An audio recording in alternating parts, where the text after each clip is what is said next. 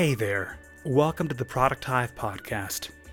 On this episode, we're bringing you the presentation from our January 2022 research event, where you'll hear from Jessica Dow.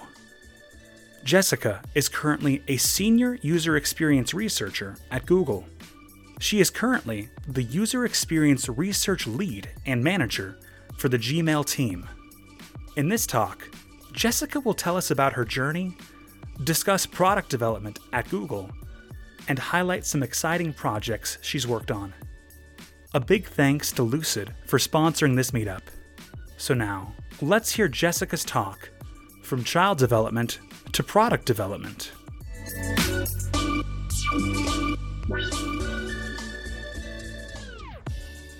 Hello, everyone. I'm super excited to be here. Thank you so much for inviting me.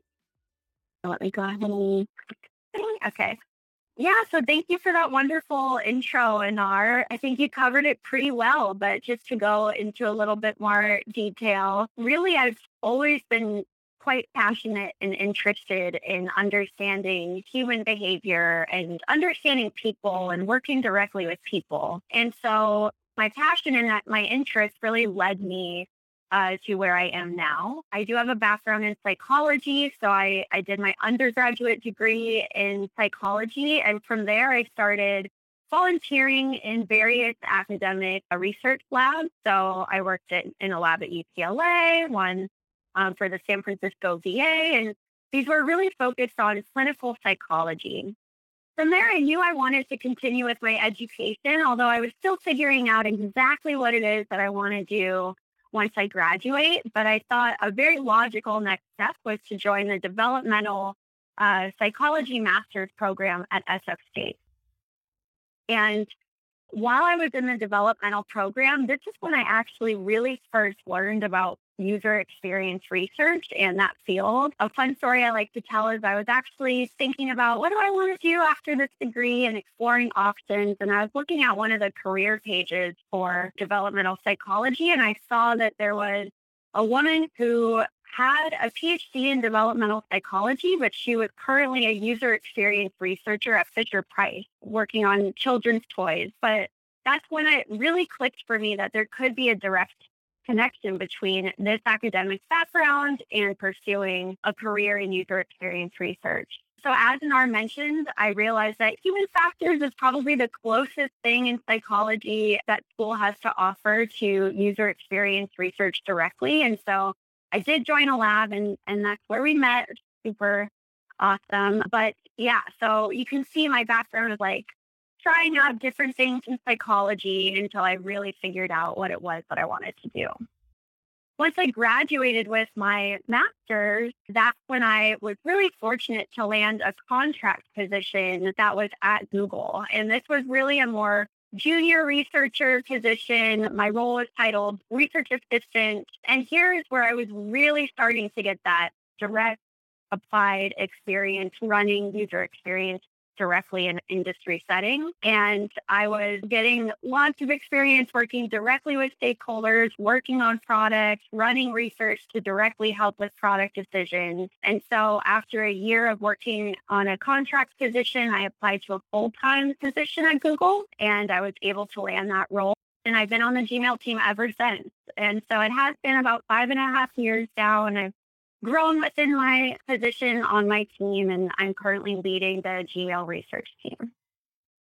So a lot of people ask me, people meaning like my friends and family, they'll be like, so how did you go from studying developmental psychology to working at Google? Like, how does that match up? And there are some like very specific skills that I did learn in my graduate school that really apply to the work that I'm doing today. So the biggest thing is that I really developed a strong understanding of research methods. We spent a lot of time learning about how do we come up with hypotheses and how do we test them and how do we make sure that we identify the right research methods to answer the questions that we have. And from there, we also learned how to use different research methods. So whether it's learning about them in textbooks or getting that hands-on experience in the research labs, as I mentioned. So here we're doing a lot of statistical analyses and learning how to do that, as well as running surveys or interviewing participants in studies, or running experimental lab studies. And all of this is really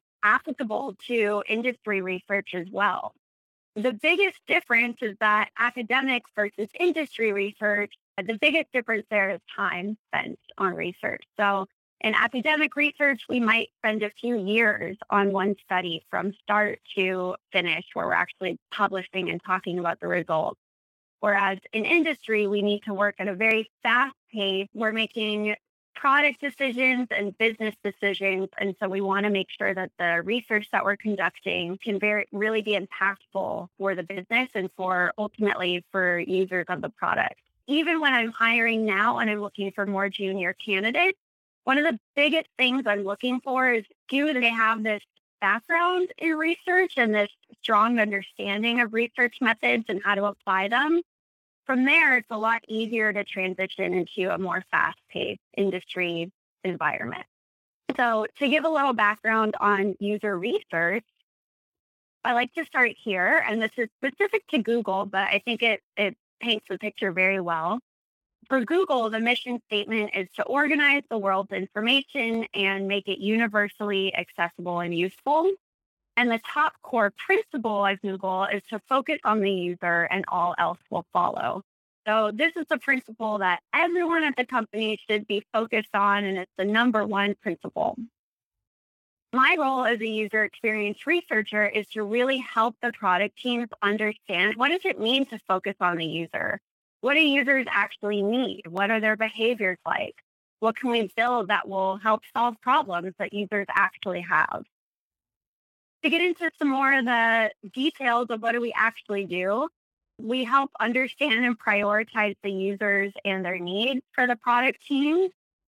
As I've mentioned, we employ both qualitative and quantitative methods and practices, so there can be lots of different research methods that we're using, and we really help answer the most challenging questions around product design. So at times, we're answering things like, is this product usable? And we might run a usability test to see if users can actually complete a task. Other times we're answering questions, what should the team focus on next? What should the product roadmap look like? What should we prioritize first? To questions like, what does productivity mean for users who use communication tools at work? So these questions can become complex and challenging, but it's a super exciting and very important part of the role. As user researchers, we're really conducting research along the entire product development cycle. So we're really starting at the very initial stages, where we're really helping the team to understand, who are our users, what problems do they have, what are the behaviors like, and this helps us understand the problem space and who we really want to focus on. Once we have some ideas, then we want to dig in deeper and really help the team explore, what should we actually make? What should we work on that will actually help solve problems that our target users actually have? From there, the team will want to start to actually build, and here's where we help the team understand, how will users actually use the product? How should we build it in a way that will work really well for users and meet their needs? Once the product team has really built out the product or the feature that we're working on, then we want to make sure we're evaluating, does what we're building actually meet users' needs? Are we accomplishing the goals that we aimed to accomplish? And so here's where we'll do more evaluative research. Along these stages of product development cycle, we might use many different types of research methods. So we could be running lab studies. These days during COVID, we're only doing remote studies on my team, but where we'll do one-on-one interviews with users or test designs or concepts with users. We might do field research, where we'll actually go out into the field and meet users where they are and really understand their behaviors within their own environment. And then we might do things like run surveys or conduct logs analyses. So lots of different methods that we can be using along these different stages. So now I want to dig into a little bit more specifically, what have I been working in Gmail, and what's some of the exciting stuff that we've been able to have an impact on as a research team. One of the most exciting projects that I've worked on during my time on the team is really understanding Gmail enterprise users and their needs. So a little bit of background. What we were hearing at this time was that some Gmail enterprise users, so users who were using Gmail on their work account at their company or their organization, we were hearing from these users that some of them were having challenges onboarding and using Gmail for the first time. So they might have been joining the company or their company was just switching over to using Gmail. And that's when they were struggling to really adopt Gmail. And what was challenging about this was that historically we were really focused on consumer Gmail users. And overall, we know that consumer Gmail users were really happy with the product. We see a lot of positive key metrics. And although there are always things that we can work on and do better, overall, we know that consumers were pretty happy. But what we were finding was that consumer usage just was not translating into enterprise Gmail usage. Even if the user was using Gmail already for their personal life, when they were using it at work, it wasn't quite the same thing. And so we really had to dig in to understand. I like to go to this analogy, which really paints the picture of what this was like for our team. So here, thanks for appreciating the gift. Here is a kitchen. It's a big, beautiful kitchen, really nice. It's got quite a bit of equipment in there. And any cook could come into this kitchen and cook a really nice meal for their family or their friends. And they'd probably be pretty happy doing it. However, here's a totally different kitchen. This kitchen has multiple ovens, hundreds of pots and pans, lots of utensils, and a chef could actually come into this kitchen and be super productive and cook probably with an entire team for an entire restaurant. And so for us, this was really how we felt. In the past, we were often designing for cooks, but in this case, we really had to start designing for chefs in a lot of cases. So again, could a chef come into the really nice kitchen that we first talked about and cook a nice meal? They probably could, but would they be as productive? Would they be able to cook with their entire team? Probably not. All right, so we had to start cooking for chefs. Another thing that we had to think about was changing the way that we were thinking about our users and the research that we were conducting. So this is often how we think about Gmail and our users. Gmail has a very large user base. To put it into perspective, Workspace overall has over 3 billion users using Workspace products to communicate and collaborate. So for Gmail specifically, this can feel sometimes overwhelming when we're really trying to understand specific segments or specific portions of users. It can feel almost a little bit like, where's Waldo? How do we actually find the users that we really need to learn about? And in this case, as I said, we really needed to understand enterprise users. What are their specific needs? What are their specific behaviors?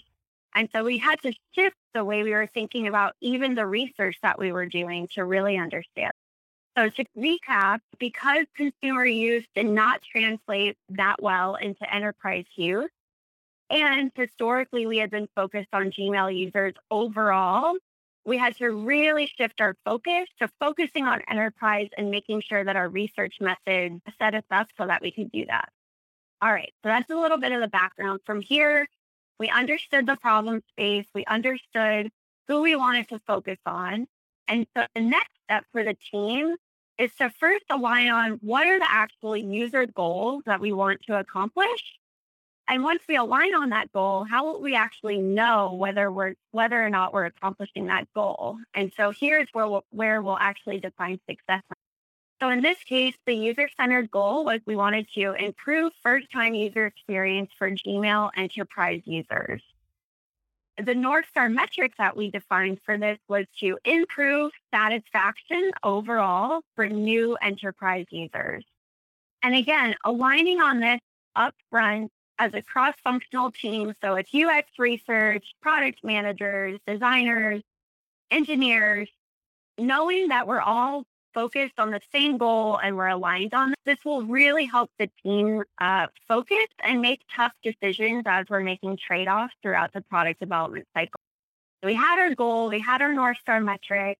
One thing to add is for each individual feature launch, we would often define a very specific set of metrics. At Google, we use the HEART framework pretty often. Some of you might have heard of that framework before, but this is when we're looking at additional metrics like happiness, engagement, adoption, retention. And so for each individual feature launch, we'll be measuring very specific metrics as well.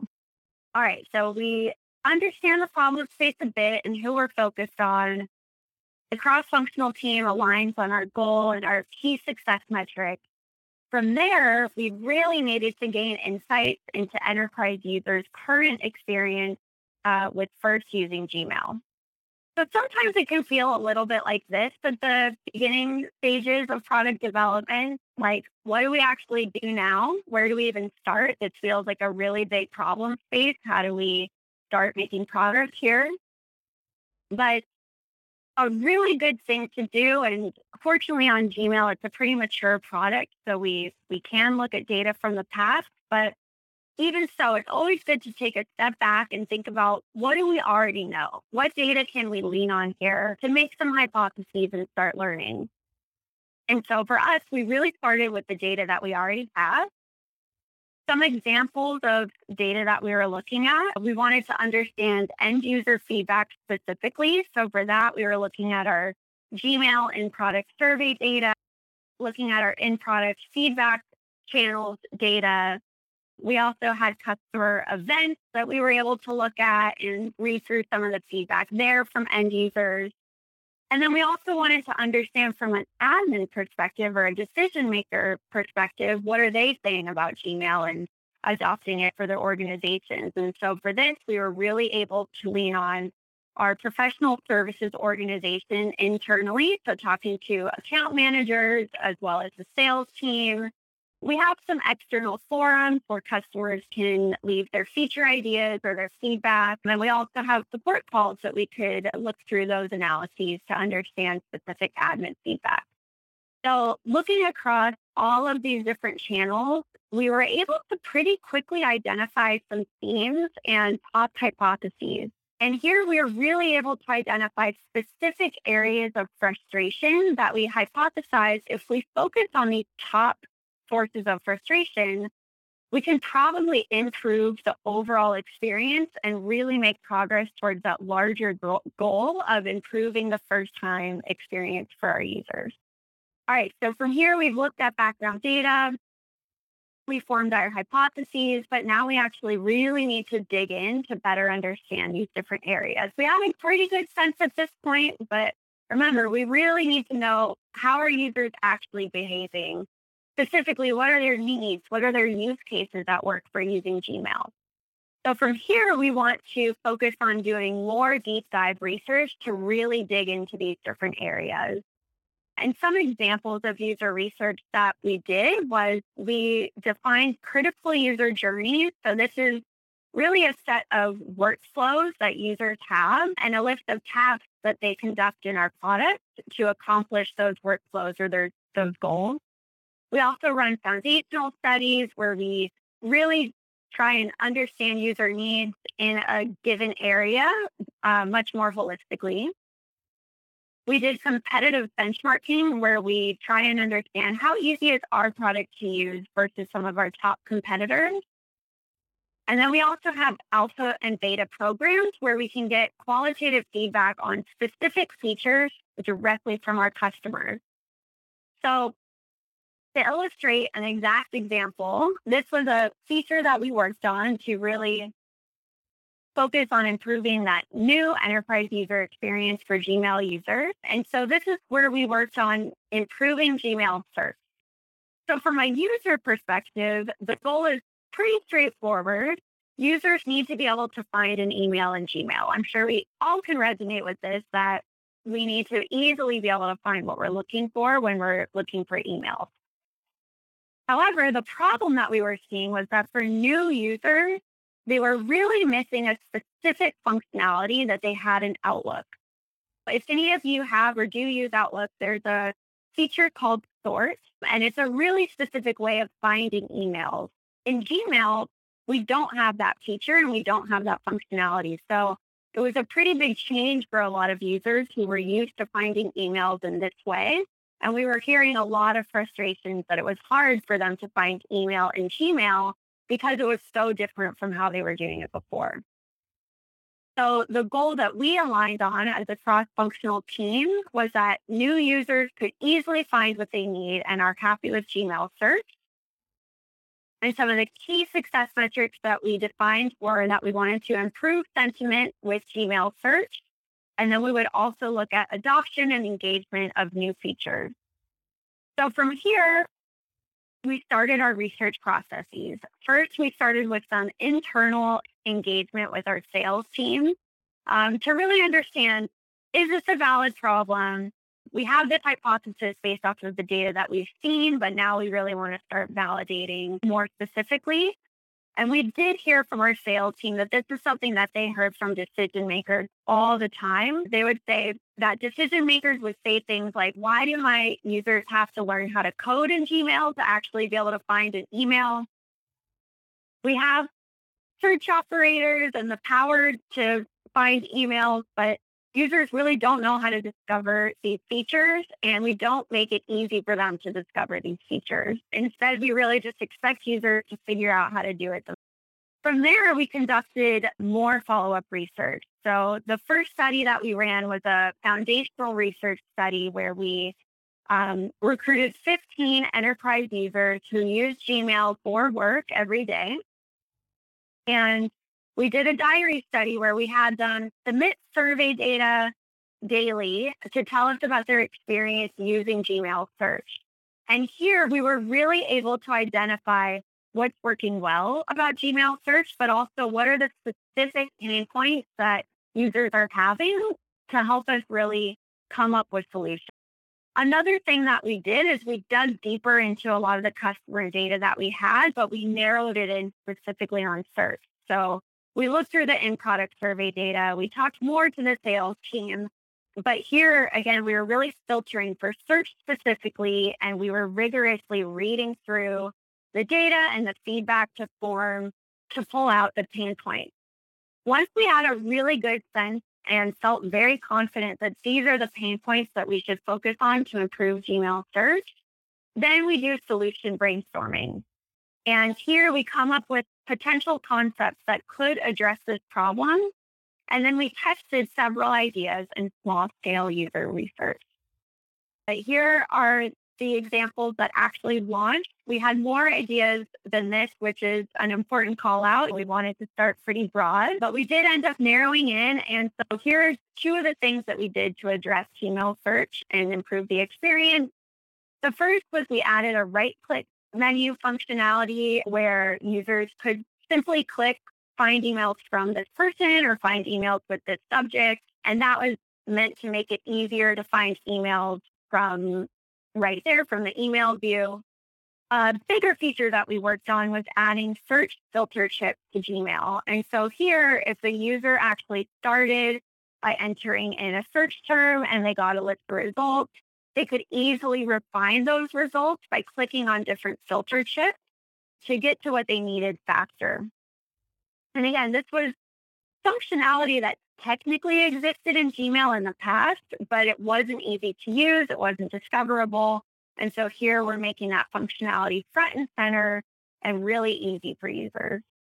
So we come up with the solution ideas and then we run small scale research. So in this case, we ran 2 concept studies. Each study had 8 users and we recruited specifically enterprise users who do use Gmail search for their work. We also leaned on or wanted to make sure that we were recruiting new enterprise users since that was really our target. And within these studies, we're showing design mocks and concepts, and we're really testing for understandability as well as perceived usefulness of these new search features.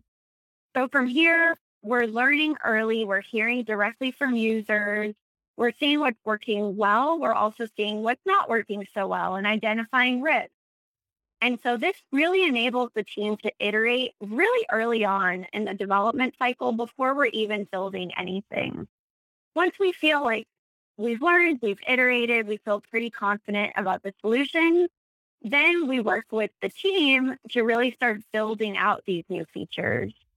And so the engineering team will start to build these features. We start to see them in the products, which is really exciting. But now we need to go to that evaluative research stage.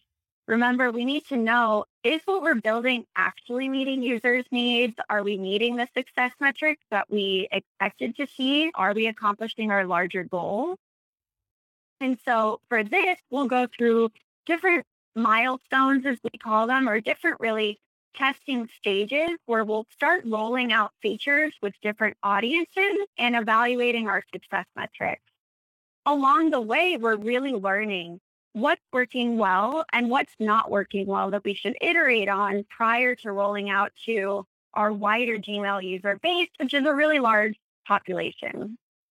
One thing that we're super lucky on the Gmail team is we're actually using Gmail every day for work. And so it makes it a lot easier to really test some of the things that we're working on. But we'll really do internal team testing amongst our smaller team. From there, we'll often roll out to a broader audience at Google outside of our own team. We also, again, we're really focused on enterprise customers. So we'll launch to a small portion of customers who are willing to sign up and test things early and give us feedback. And then once we've gone through these various stages and feel confident in our success metrics, then we'll launch to the general. At Google, it's not just about launching, it's also about landing. So again, making sure that we're actually launching things, but really accomplishing our goal, meeting our success metrics. So once we actually launch to the general public, we'll still make sure we're looking at our key metrics, understanding, did this actually land once we rolled out to this much wider audience? I'm unable to show like specific metrics, but here's just a highlight article of when we did launch these search features. We saw a lot of the press really calling out that we were adding these search tips, and it was really helping users refine their search and adding the value that we expected to see. Of course, we looked at our success metrics and we saw positive results there. All right. So I just went through a lot of background context and then this great story about this project that we worked on and super successful, identified what we should build, built it, it worked great. All seemed so easy. We are super proud of this project and it was definitely fun to work on, but of course there were some challenges along the way. So those are some things that I wanted to call out as well. I took a step back and I tried to put on the lens of what surprised me as being challenging, especially working at Google. I had maybe a set of expectations that some specific things would be easier than they ended up being. In this specific instance, building empathy on our larger cross-functional Gmail team for enterprise users specifically was a lot harder than I expected it to be. And this was really because it was a major culture shift. The team had been focused on consumer users for so long. That was what they really knew and understood and expected our users to largely be.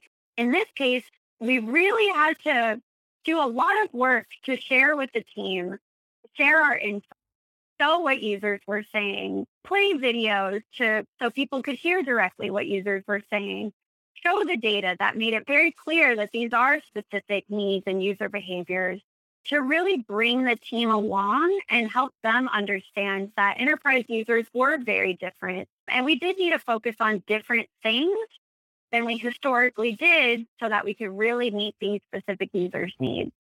That was one thing. The second thing that, again, this surprised me, especially earlier in my career, even at a company like Google, where you feel like there are so many resources, such big teams, it can still be very hard to prioritize. And in this case, for enterprise users, like I said, we looked at a lot of data and we identified quite a few things that we could work on to help improve this new user experience. But the team can't work on everything all at once. And so the team really needed strong data as well as strong voices of researchers and PMs to help them understand what should we prioritize first and what will have the most impact out of all of the things that we can do. So these were definitely the top challenges that I faced throughout the project, but working through all of this and working on this project was definitely very rewarding and really exciting in the end. All right. So thank you so much, everyone. Thank you for joining. Again, super excited to be here and talk with you all. So thank you again for joining. And I think we have plenty of time for Q&A. Yep. Thanks a lot, Jess. That was awesome. And I really love how you went over the challenges on the project that you worked on too. I thought the way that you structured everything was very well done, and I think gave everyone plenty of insight into not only your experience, but like the specific projects that you've worked on. So thank you very much for that. And yeah, we do have plenty of time for Q&A. So if anyone has any questions for Jessica, please just go ahead and unmute yourself. That's probably the best way to go about this and ask the question.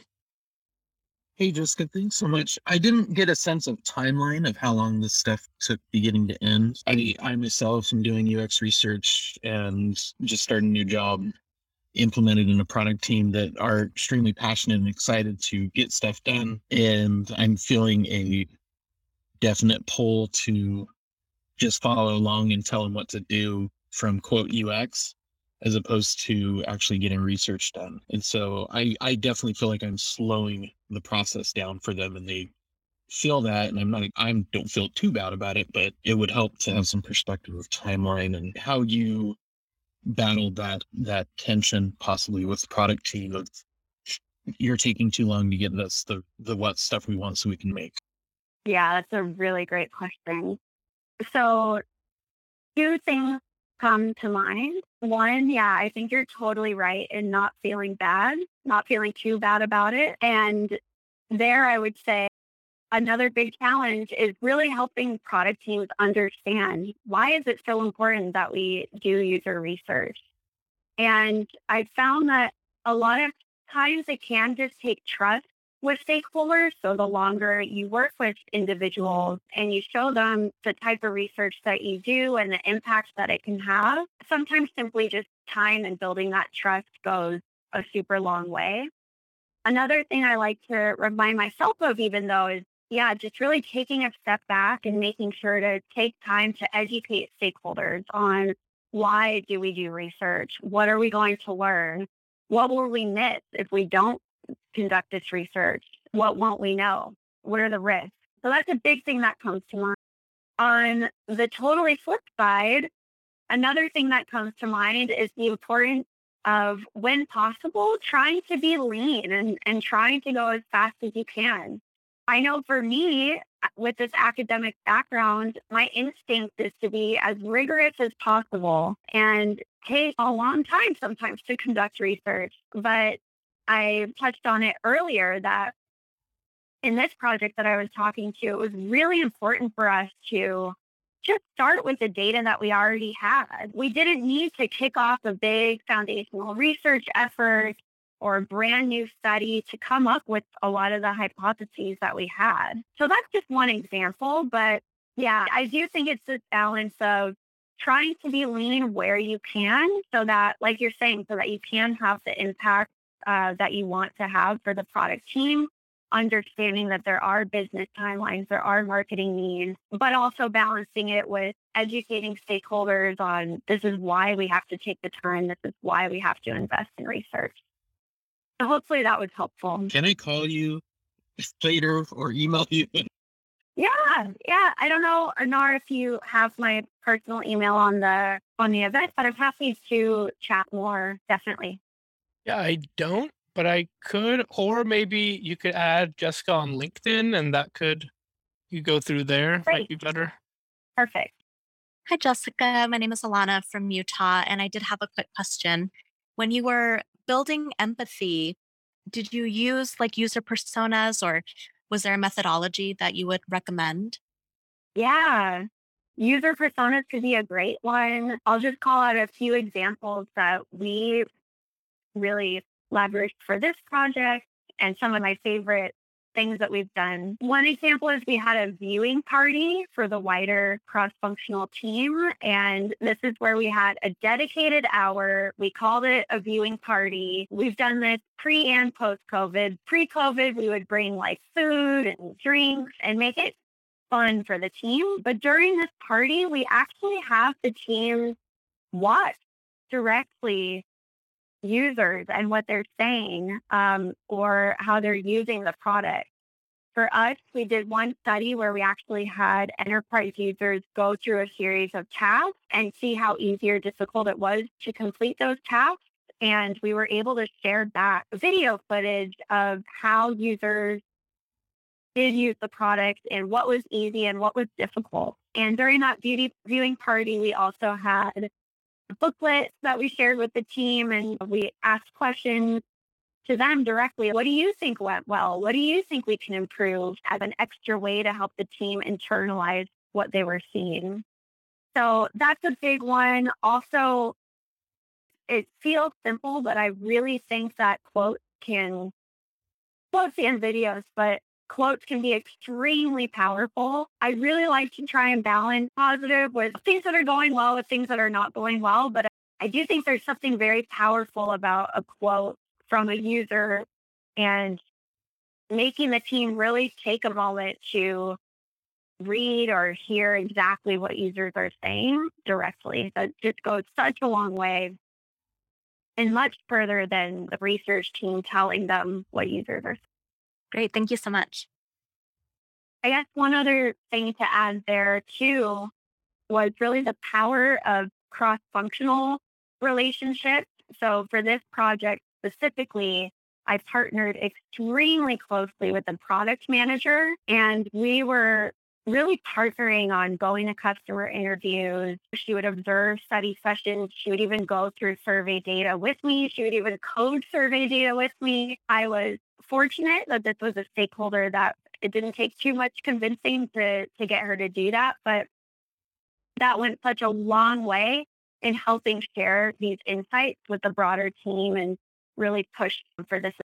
Hey, Jess, I'm glad you mentioned that. I had a question around that, but I guess more specifically, while you were going through this research project, how are you keeping the dev team in the loop, and how involved were they? Would they be like behind like a one-way window or anything during any of these conversations, or would you just report back to them? What did that look like? Yeah, to be honest, it can be a bit mixed. Everyone's super busy, of course, but I do find that engineers, it might be a little bit harder to get them to come observe study sessions directly. You get really lucky when you have ones that are super enthusiastic, but like I said, it can be a little bit harder at times. So we definitely invite the Eng team to study sessions to observe. We keep them in the loop. We announce that the research is happening. But beyond that is where we do the things like viewing parties or in-depth research readouts. One thing that I didn't mention last time, but another thing that we did was we actually ran a workshop with the entire team. So we invited all functions where we actually spent a few hours going through research. It wasn't just me speaking. I invited other people to speak and chime in and share their knowledge. And then we did a brainstorm as a team. How can we actually come up with solutions to solve some of these problems together?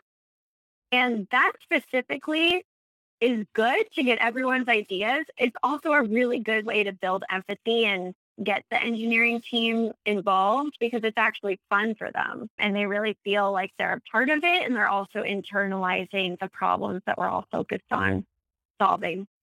There's definitely an element of, go ahead. Oh, sorry.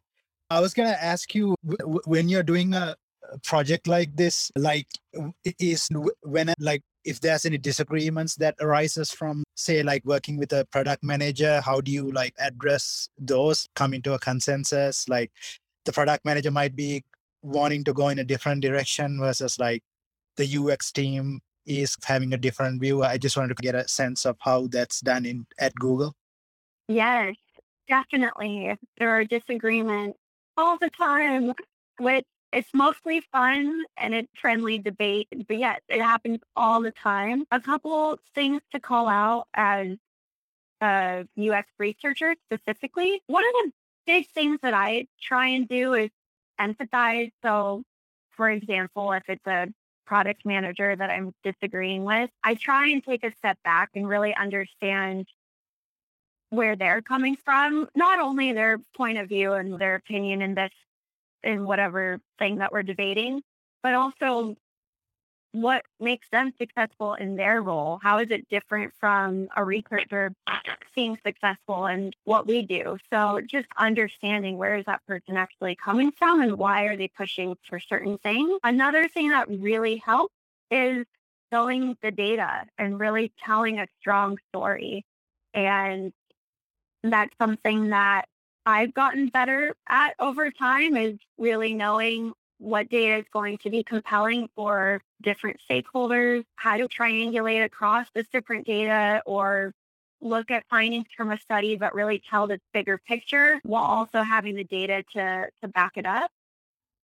And then in some instances, we might not have all of the answers or all of the data. And if it does get to that point, then we're really not able to agree and we're taking a look at things and we realize maybe we do have some gaps in our understanding, then at that point we might decide to do some follow-up research or we might decide to align on experimenting with something and going back to evaluating our success metric.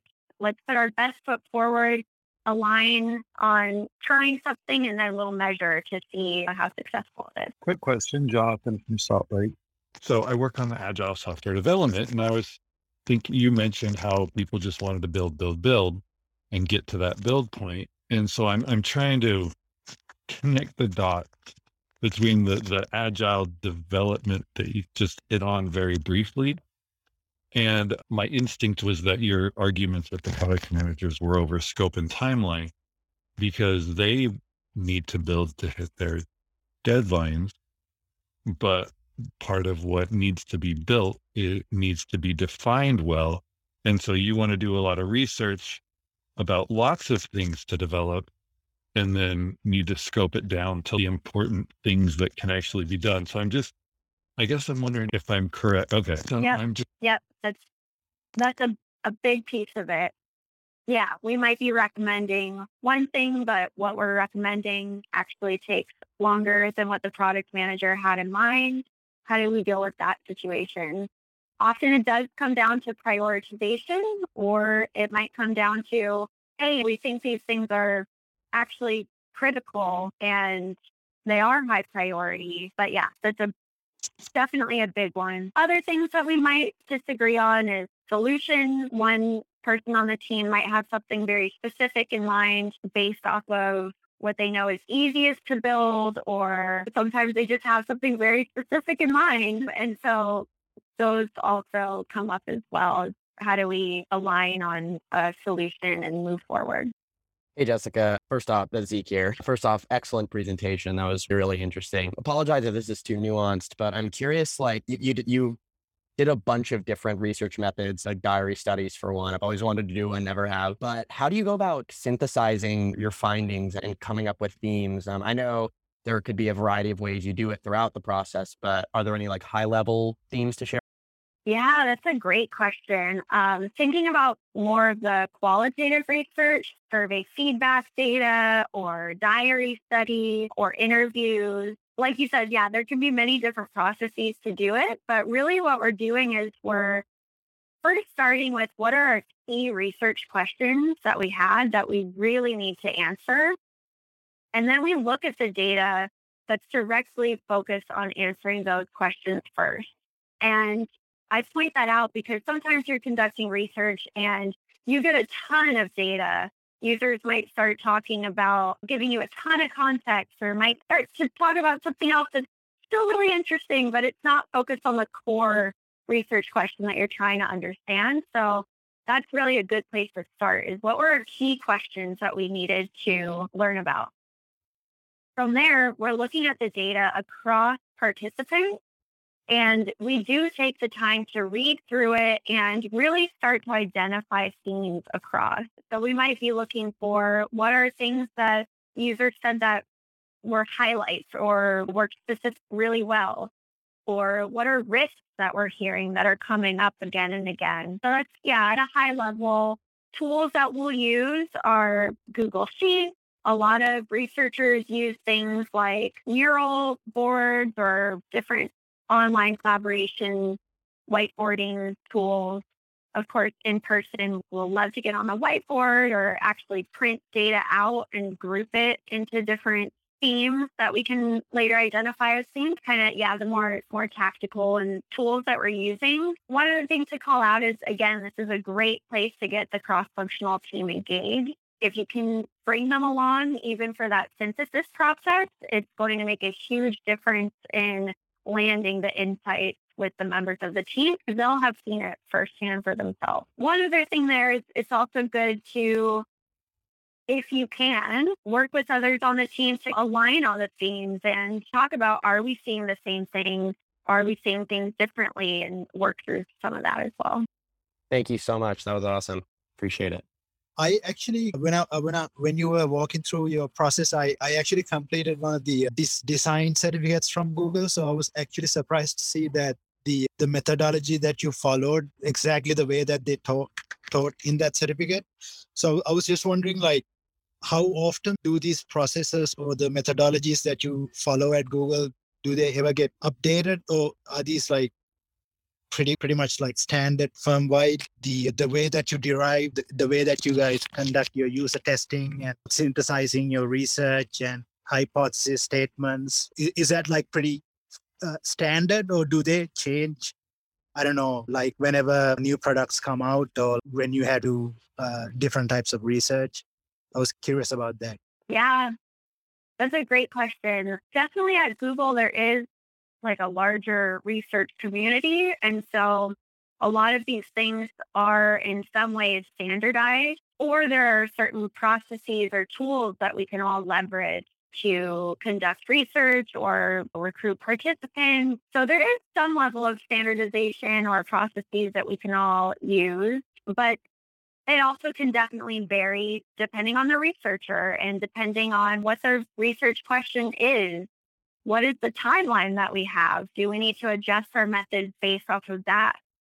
Yeah, another big one is state of the product. For Gmail, it's a very mature product. So I spoke earlier about how we had these different feedback channels in place, like our in-product survey, for example, that we were able to go back and look at. Whereas a brand new product or something that's not even launched yet might look very different. And so the processes might look different there.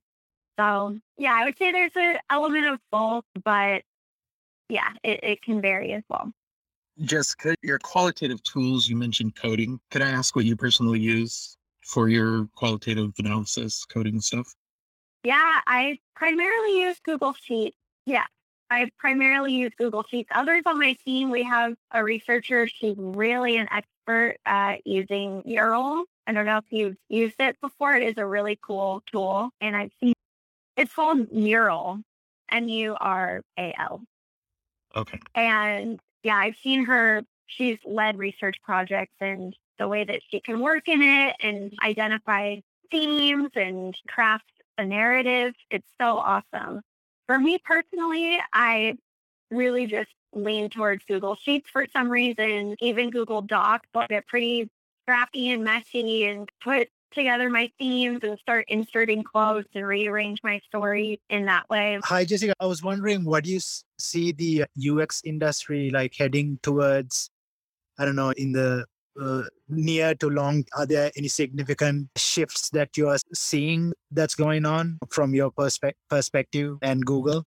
That's a really good question that honestly, I haven't thought too much about that lately, but I think some big things that I've read about, are there things that can be more automated as we think about the scale of data even? Are there different ways that we can be analyzing data and thinking about data? And really, are there things that we could automate in the future? So that's one thing that I definitely see, like a buzz that I think I read about. And then another thing that it might not be so much a big change or the future, but something that we do think about a lot is just how can UX have more of a strong voice or input into product decisions. So as you can tell, I think we're doing this in a pretty good way today, but are there bigger opportunities where we can provide the insight to the decision makers at organizations? And some people call it like UX having a seat at the table, but I think that's something that will continue to evolve and think about over time as well.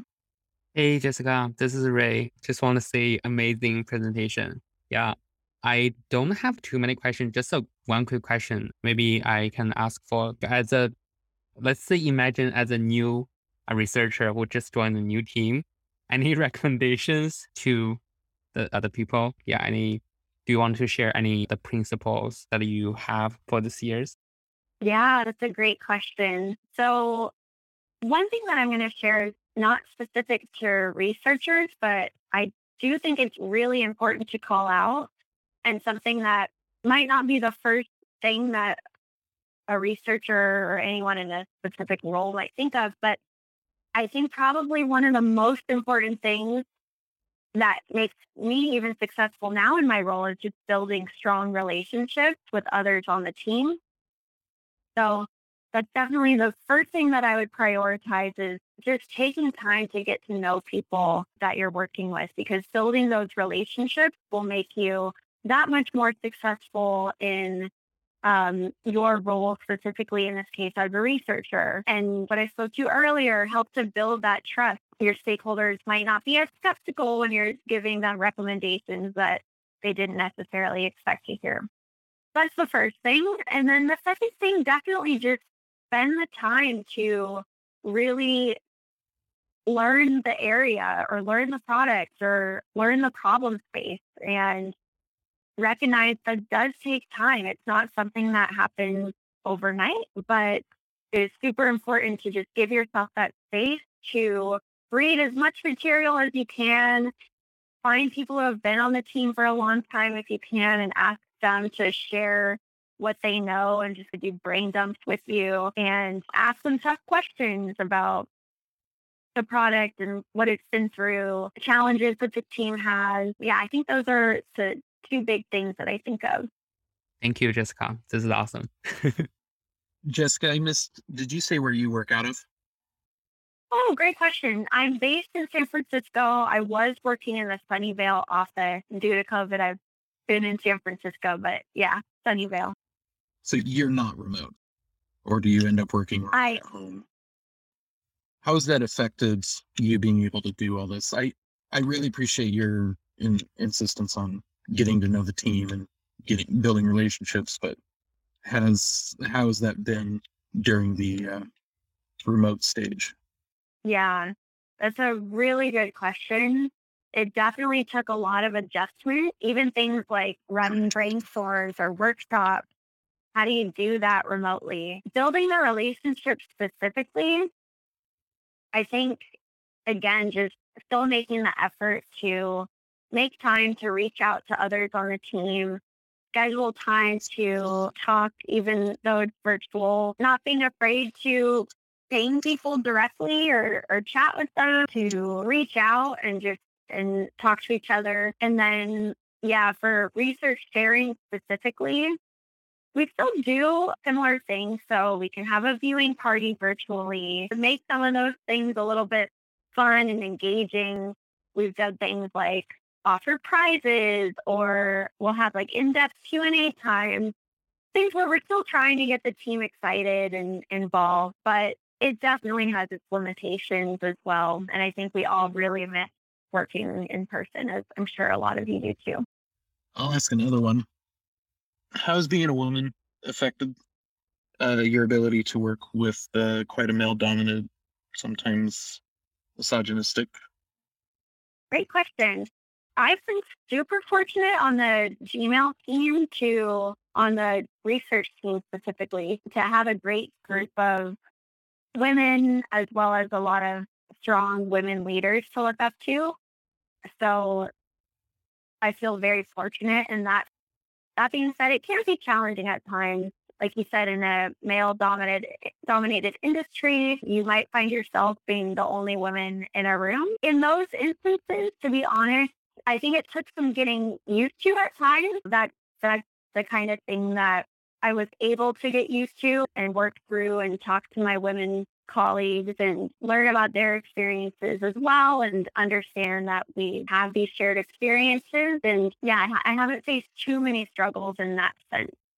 Just with that, the product that I'm now working on is the user base is about 95% women, and our product team is entirely made of men, and I feel like that's lost on them as I've tried to bring that up. Is there ways that you could advise me or give suggestions on how to be able to resonate with our audience better and understand them? For example, they wanted to create a future product called Flow. Do you have an initial revulsion to that one, like most women, but yet the whole team had been using that for over 2 months? If any men on the team don't realize it, Flow is very tied to the concept of menstrual cycle. And so every woman I mentioned that to, they are horrified that we would name a product called Flow for a woman's user base. Can you speak to that? Yeah, it kind of reminds me of the work that I was just speaking about, which was really convincing the team that enterprise Gmail users had different needs. One other thing that I didn't really talk about as much was that at Google, we're also all using Gmail for work. And so for us, we're really used to using these tools. We're also using the entire Workspace suite. And so everything works really well together and we're really used to it. And the team didn't really understand when we would say, no, but for new users, they're having a very different experience than what we are having ourselves on the team. So it's a similar situation where the team did not have the direct experience. And so that was another part of why it was so important to build empathy with our target audience. And for us, we were able to do research and really bring those insights. And yeah, I don't know your role if you're a researcher, if you have a researcher at your company, but I will say just the importance of bringing feedback from your users in whatever way that you can, feedback and examples of how users are actually using your product and what their needs are. Bringing that forward to the team as much as possible will go a really long way in that. Hi, I was wondering what's your process to when you're doing user research, how do user research when it comes to testing accessibility? What's your process? Yeah, that's a great question. So I don't know if I can speak to all of the exact details, but we definitely do ensure that we test features that we're building with users who do have accessibility needs. And so often that means that they need to actually be able to use the product to be able to test it. So that's definitely something that we incorporate into our process as well. I guess to really be specific, in those instances, it's not always going to be sufficient to show mock or very early concept because it's not really going to be often, like I said, sufficient to really be able to test some of these things.